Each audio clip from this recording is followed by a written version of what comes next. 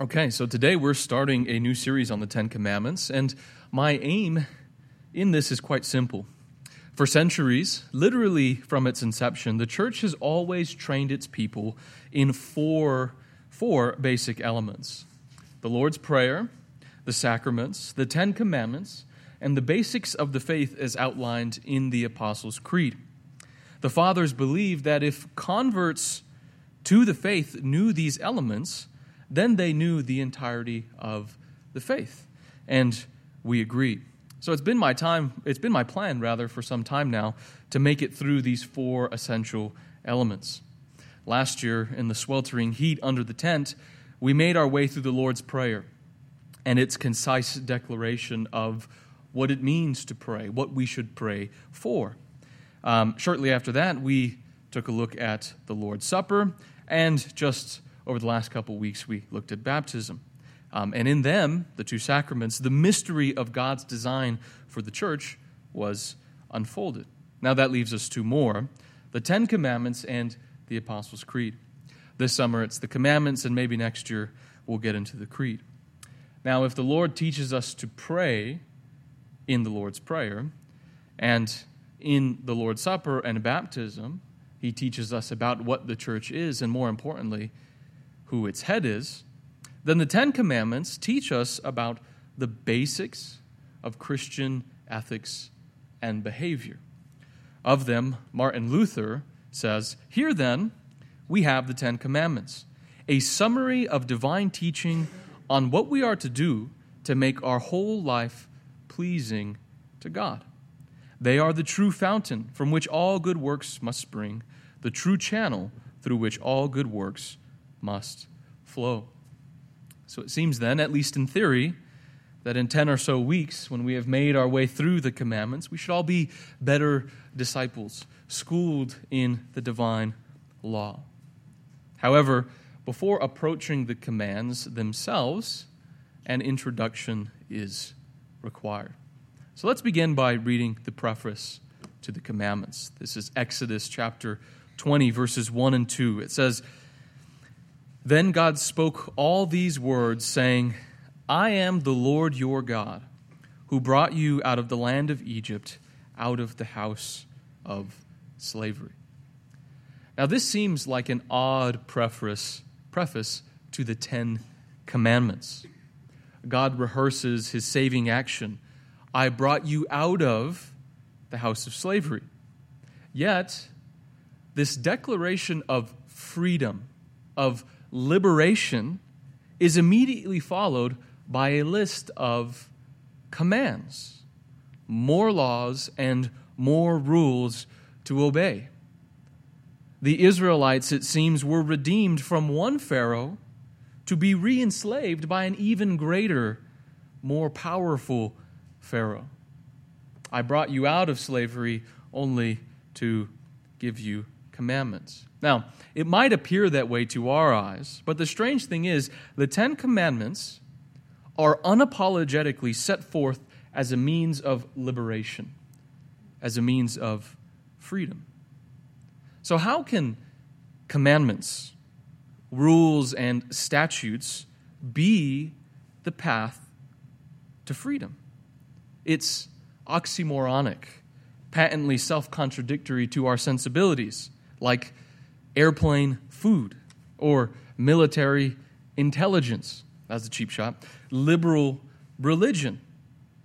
In the same way, freedom and commandments don't seem to belong together. Now, a few years ago, there was an article on CNN titled, "Behold the Atheist's New Commandments." An influential businessman and a humanist chaplain crowdsourced what they called 10 non-commandments. They whittled down over 2,800 submissions to the following list of 10. Commandment number 1, be open-minded and be willing to alter your beliefs with new evidence. Not so bad. Commandment number 2, strive to understand what is most likely to be true, not believe what you wish to be true. You think that they have us in mind with that one.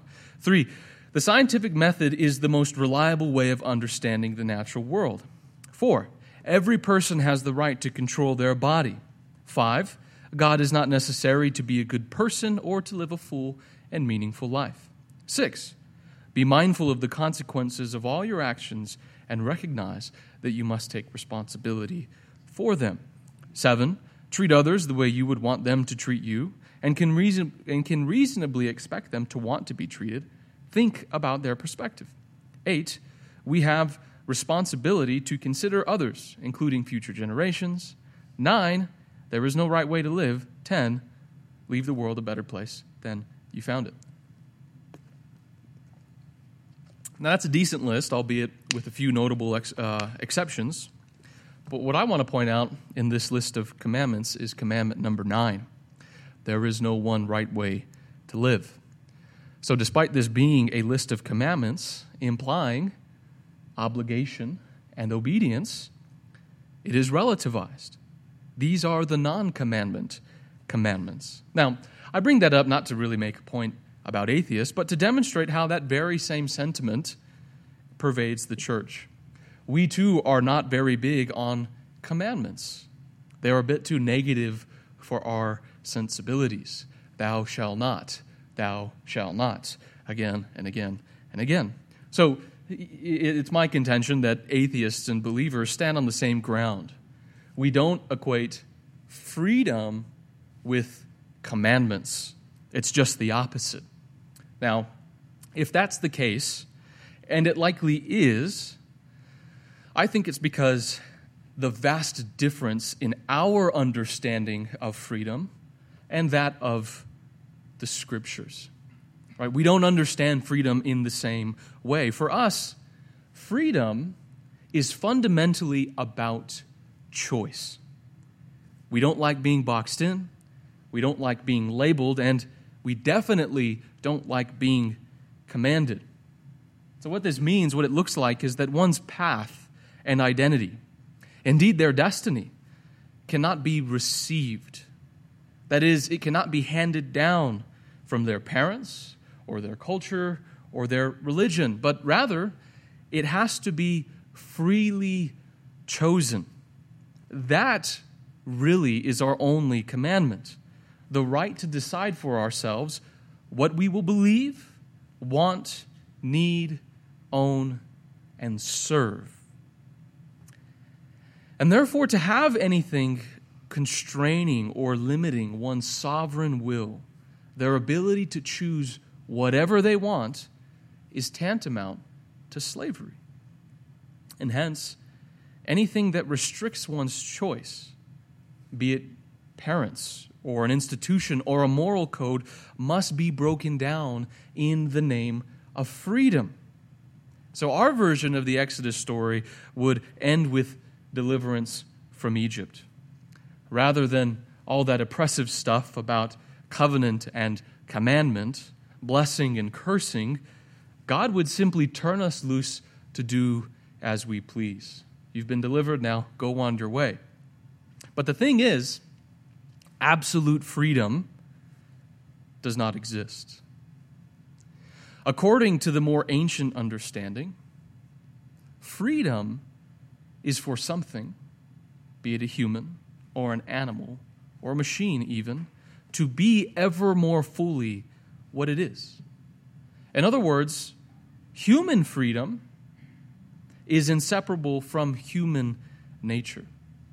To be free is not simply to do whatever one pleases, but to be able to flourish as the kind of being one is. An acorn is free to become an oak. It's determined by its nature. It's not free to become an elephant. Now, an illustration might help. I realize that a lot of people are missing, so maybe this illustration might help. But I'm sure some of you, have seen The Incredibles. Yes, maybe. It's a charming movie about a superhero family. Now, Dash, the youngest, has super speed. That's his power. And all he wants to do is play sports. And so he begs his mom, I promise I'll slow up. I'll be the best, but only by a tiny bit. But his parents, being former superheroes, obviously want him to live a normal life, and so they won't let him. Now, understandably, Poor Dash is upset and frustrated. And you fast forward in the movie a little bit, they get into a situation, or rather their dad does, and they need to go rescue him. And so their mom has to leave, but before she does, they're on this deserted island. Before she does, she tells Dash, if anything goes wrong, use your powers. Run as fast as you can. And so beaming, Dash asks, as fast as I can. And she responds, as fast as you can. And of course, things go wrong, and Dash gets to turn loose for the first time in his life. If you know the movie, you know exactly what scene I'm talking about. He's darting through the jungle, dodging bad guys along the way, until he comes up upon a lake. And he puts his hands over his face, and he closes his eyes, thinking he's going to crash into the lake like a person on their water skis, but he doesn't. Instead, he realizes that he's running on top of the water, and then he begins to laugh, and anyway, he takes off, and the movie continues. But I really love that scene, and I always have, because it illustrates the kind of freedom that we're talking about. One flourishing as the kind of being they are. Dash was born to run, and he is free in his running. Now, in the same way, humans are free. You and I are free, not simply when we get to do whatever we want to do, but when we are becoming the very thing that we were created to be, what we were meant to be. And what are we meant to be? That's not something we can determine for ourselves. Now, that's what we hear today. You can choose who you want to be, but as Christians, we believe that comes from God. Our nature is not plastic, able to be shaped and reshaped according to our desires. It's fixed. The architect of our nature must be the one to tell us what our nature is intended for. And that's where the Ten Commandments enter the picture. In them, the good, the thing for which humans were created, their highest end is articulated. Again, as Martin Luther says, we should prize and value them, that is the commandments, above all other teachings as the greatest treasure God has given us. It's a strange way to think of commandments. Now, one might imagine the commandments as an animal pen, marking out the boundaries and keeping us fenced in. It leads to understanding them, which I think is probably the normal understanding, as a constriction, an apparatus hindering our freedom and adventure, keeping one in from the open plains. Now, that's one way to understand them, but it's probably better to understand them as a ladder. It's not as a fence, not as bars constraining us, but as a ladder leading us up. Each rung is another step toward the telos, toward the aim, toward the goal for which humanity was created. So the commandments, rather than keeping us in check, a governor that's placed upon our freedom, think of them as stepping stones toward our exaltation, to becoming more fully human. And so the liberty and multiplication of choice that we parade as freedom isn't freedom, but merely the possibility of freedom. Freedom is not simply the ability to choose, but the ability to choose well. There are many choices that one might think are making them more free, more truly themselves. Think about just on almost every decision we've ever made. But in the end, those decisions are only reinforcing our bondage, not making us more free, but in fact the opposite. And listen, having the freedom to choose isn't a bad thing. Far from it. We are all very grateful that we don't live in medieval Europe where our destiny was determined from the beginning. We have great opportunity and so many different paths that are available to us. And for that, we're grateful. But freedom to choose carte blanche without one's choice being directed towards some end. Again, think that ninth atheist commandment, there is no one right way to live. So freedom to choose without that freedom directed somewhere inevitably enslaves. Remember the prodigal son. Every opportunity lay before him. His father's house behind him. The old system of Judaism behind him. He's completely free to do whatever he wants, and yet where did that unadulterated freedom land him? In the pig's pen. A slave. Now listen, if our modern freedom, our modern understanding of freedom, if it doesn't terminate in bondage, it breeds purposelessness and depression and ever-growing violence. We have liberated ourselves from every given in life. There's no institution, there's no ethical system, there's no man or woman or God who can limit our choice, but what for? We have been set free for nothing. We've turned ourselves loose, but there's nothing to use that freedom for. In fact, the highest good in our society is simply it's to choose. But what is that if you don't have something to choose for? And hence it seems quite obvious why the younger generation doesn't quite value freedom, because what am I free for? To waste my life? There's nothing to aim at. So, contrary to our situation, more choice, less freedom, resulting in purposelessness, anxiety, and depression, the commandments, the 10 commandments, set forth a better way. Indeed, they do limit our choice. You shall not. Yet, maybe paradoxically, they increase our freedom and subsequently foster a deep joy. A couple years ago, a journalist wrote a piece on the management secrets of Bill Belichick.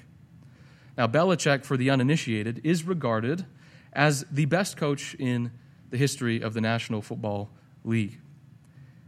The article ponders why many star players don't succeed in the Patriot system, while many less skilled players do. So typically, most of the big shots don't do well in New England, but less skilled players, they thrive. They earn Hall of Fame careers. So the article says it all comes down to the system. It's not so much about raw talent as it is about learning to thrive within their way of doing things. It requires a submission and a willingness to enter fully into the structure and discipline. And the article ends with these words that capture the Patriot way. You follow rules to attain your freedom. You learn by rote so that you can live with abandonment. This, too, is a truth of wide application. And indeed it is. And it provides us with an analogy to the freedom that the 10 Commandments offer us. Again, it's not simply the freedom to do whatever one pleases, but a higher freedom. The freedom of complete abandonment to something greater. A professional athlete is free to improvise and innovate on the court because he has spent countless hours mastering basic techniques. A pianist is free to write and create new music because she has studied the craft her entire life. A mathematician is free to come to new conclusions because he's internalized the discipline. Now, in the same way, the commandments narrow our choices and limit our possibilities, but for a purpose. They train us in righteousness and holiness, that we might be truly human. So, one may not be bound to the commandments in obedience, but that doesn't mean they're free. Instead, it means they're enslaved to their own corrupted passions. The situation calls for grace and patience, but they cannot rise to the occasion. They're not free to do as they need to do, but instead, they're chained to their anger. And in the same way, let's say the athlete or the pianist or the mathematician failed to train. Would they be free to perform great feats? Hardly. Instead, they would be enslaved to their weakness and ignorance. Philo, a contemporary of the apostles, explains it this way. He says, "Moreover, as among cities, some being governed by an oligarchy or by tyrants endure slavery, having those who have subdued them and made themselves master of them for severe and cruel tyrants, while others, existing under the superintending care of the laws and under those good protectors, are free and happy. So also in the case of men, those who are under the dominion of anger or appetite or any other passion or of treacherous wickedness are in every respect slaves. And those who live in accordance with the law are free." So our corrupted passions are likened to tyrants who lord it over us, exercising authority over us as slaves. But to live in accordance with the law is compared to a land governed by just laws and good protectors, free and happy. In the end, I hope you can see, we're presented with really only two options. Be free in regard to the commands, but slaves to sin, or be slaves to the commands and free in regard to sin. Which of those is true freedom? So thus, in the commandments, though they be commandments, we have a picture of a true human, one utterly free to be that which they were created for. Now, in that sense, the Ten Commandments, if that's what they're really about, is human freedom and directing humans toward the end for which they were created. If that's true, then the Ten Commandments must be a portrait of Christ, who is the true human. Right? How interesting. Christ delivers the commandments to Israel on Mount Sinai, and then he fulfills the commandments in his incarnation. He is true God, the author of the commandments, and true man, the aim and fulfillment of the commandments. Now, it's interesting. The commandments are addressed to Israel as a nation, right, as a whole, yet they're spoken to the individual. You shall not. Perhaps that is because the commandments are to be obeyed by each individual, but I think something else is going on. We might ask, who was delivered from the house of bondage in Egypt? Israel, obviously, or as God says, my son. Exodus chapter 4, verses 22 and 23. The Lord speaking to Moses says, "Then you shall say to Pharaoh, thus says the Lord, Israel is my son, my firstborn. So I said to you, let my son go, that he may serve me. But you have refused to let him go. Behold, I will kill your son, your firstborn." So the Ten Commandments are a father's loving direction to his maturing son, instructing him in the way that he should go. The you of the commandments is not necessarily every individual, though every individual is bound to obey it. The you is directed toward Israel, God's son. And thus, in obedience to the commandments, Israel, the nation, was to mature into his father's image. In fact, in the New Testament, Galatians 4, the Apostle Paul likens the commandments to guardians or managers that God set over the nation until it would reach its maturity at the coming of Christ. But we know that this son, Israel, was unable to heed his father's instruction. In fact, if you read just after the giving of the Ten Commandments, what do the people say? Don't let God speak to us. Moses, you speak to us. And of course, Deuteronomy, what does Moses say? You won't be able to obey these words. The commandments, rather than creating blessing, brought a curse upon Israel. The son failed. Set apart to be a priestly people, a beacon of righteousness and holiness to the nations, instead, he caused his father's name to be blasphemed among the Gentiles. But Israel was not hopeless. Why? Because the father would have another Son, the eternal Son.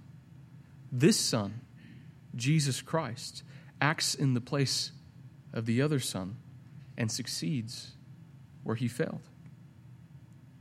This Son, Jesus Christ, obeys his Father's instruction, having no other gods, making no idols, and the rest. Thus, in the New Testament, the apostle says, Romans 10:4, Christ is the end of the law. Now, Paul's words are best taken to mean that Christ is the goal of the law rather than its termination.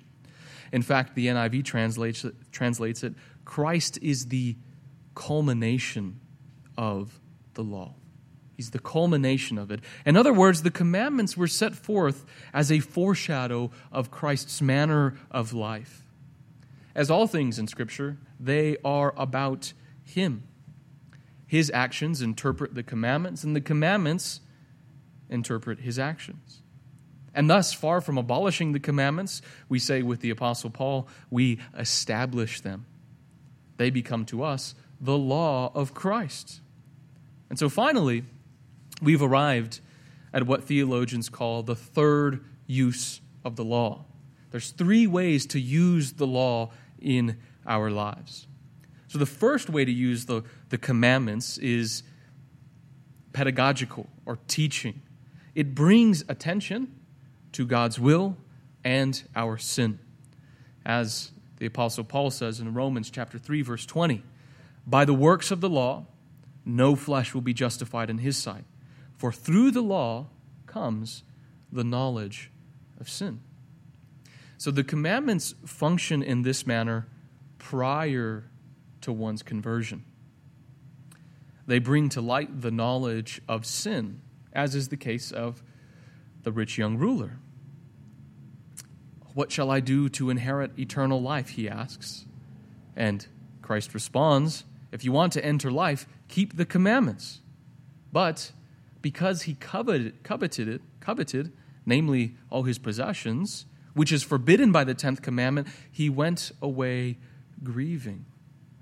In other words, the commandments function as a mirror that reflects back to us our true condition, that we stand condemned. Right? Through the commandments, through the law, comes the knowledge of sin. So that's the first use. The second use of the law is civil. That is, the commandments are something of a natural law that reminds rulers of their responsibility to restrain evil. Again, the Apostle Paul, Romans chapter 2, verses 14 and 15. For when Gentiles who do not have the law do instinctively the things of the law, these not having the law are a law to themselves, in that they show the work of the law written in their hearts, their conscience bearing witness, and their thoughts alternatively accusing or else defending them. So the commandments are given to Israel in the context of the covenant, yet in some manner they are written on humanity's collective hearts. For this reason, theologians have understood the commandments as a universal standard, natural law, they say. Though humanity is fallen, memory of its former righteousness remains implanted on the conscience. Thus, though not their primary use, it would be a good thing for nations to use the commandments as the basis for moral law. It accords with the way God created all humans. Now, lastly, and this is where we're coming, and I mention those so that hopefully to diffuse any confusion, the last use of the law is the third use, and it's uniquely applied to the church. The 10 Commandments teach and exhort believers, that's us, to live a life worthy of the calling with which we've been called. Initially, the commandments serve to bring one to repentance, to point them to Christ. And once that function is accomplished, they don't become obsolete, but they take on a new function.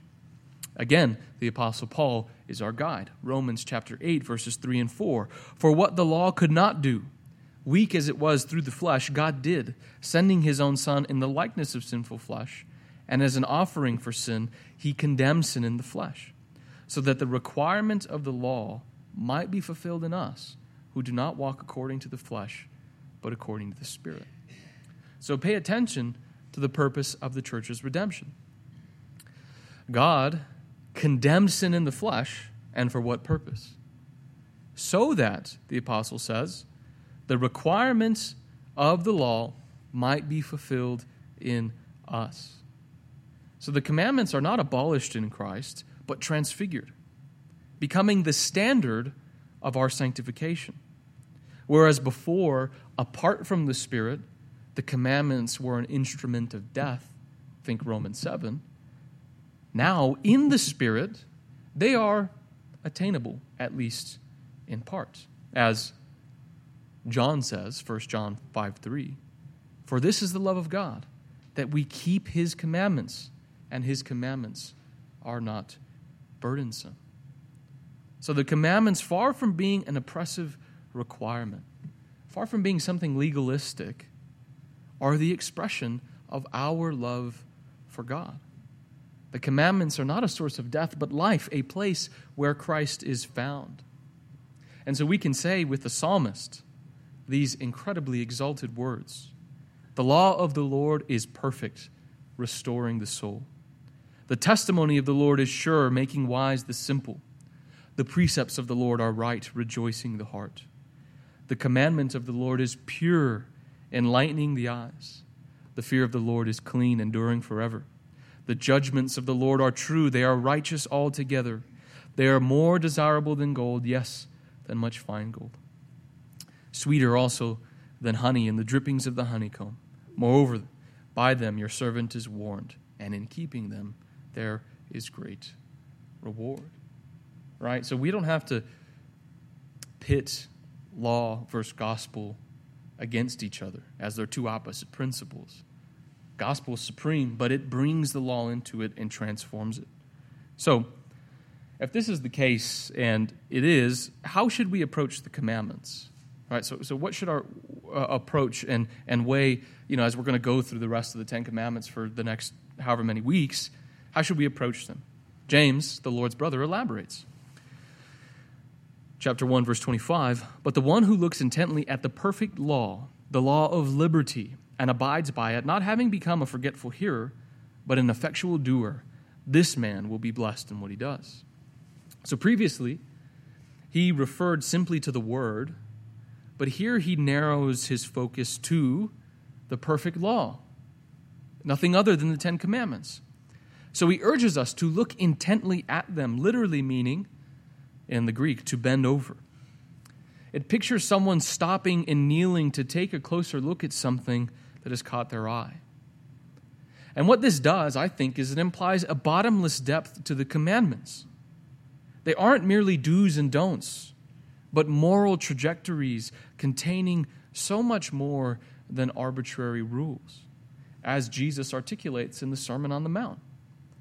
Just as our laws, the decent ones at least, aren't instituted for their own sake, but reflect a whole moral philosophy and system of justice. So the Ten Commandments don't exist for their own sake, but are deep wells containing the divine ways. Take, for instance, the fourth commandment, to keep the Sabbath. It seems like a distant and unrelatable requirement, but what might the imperative to rest tell us about, say, human nature, or our relationship to the rest of creation, or our habits of work, or our trust in God? Quite a lot, in fact. Behind each commandment lies a beautiful and rational structure, giving insight into the divine mind. And so when we tap into that deeper meaning of the commandment, we're tapping into something about the very way the world is. As the Apostle Paul says, the commandments are, this is Romans chapter 2, verse 20, the embodiment of knowledge and of the truth. The commandments are the embodiment, that's incredibly exalted language, of knowledge and the truth. And so, James says, having bent over to look deep into the divine commands, we're to abide by them. Again, it literally translates to stay there next to them. So if the commandments have caught our attention, we're not to leave them in the dirt where we found them, but to bring them with us. The idea is that we're to gaze into the divine law until it's imprinted on our souls. It's one thing to comprehend that in the commandments, all knowledge and truth is embodied. And it's another thing entirely to have those enter into our hearts. Again, remember the psalmist's words. The law of the Lord is perfect, restoring the soul. The testimony of the Lord is sure, making wise the simple. The precepts of the Lord are right, rejoicing the eyes. The commandment of the Lord is pure, enlightening the eyes. And so finally, having made our home in the commandments, we are told to do them, and we'll be blessed. Rather than running against the grain and wounding ourselves in the process, we will have learned to abide by the way things really are, and we will have become free. So as we wind down, as we end this, allow me to just culminate with one last word. If the commandments are our wisdom, then they're also our witness. Listen to Moses' words to Israel. Deuteronomy 4, verses 5 through 8. See, I have taught you statutes and judgments, just as the Lord my God commanded me, that you should do thus in the land where you are entering to possess it. So keep and do them, for that is your wisdom and your understanding in the sight of all the peoples who will hear these statutes and say, surely this great nation is a wise and understanding people. For what great nation is there that has a God so near to it as the Lord our God whenever we call on him? Or what great nation is there that has statutes and judgments as righteous as this whole law which I am setting before you today? The commandments are our treasured possession, because in them they make known to us the ways of Christ, who is the fulfillment of the commandments. And so in keeping them, we become a light to the nations, a city set on a hill. In the church, the nations will see a people not dominated by covetousness and envy, by lies and slander, by immorality and wickedness, but a people free in love and kindness and due reverence for one another. They will look to us, so long as we're obedient to the commands, and they will see human life as it's meant to be lived. They will be converted, and our Father in heaven will be glorified. Let's pray.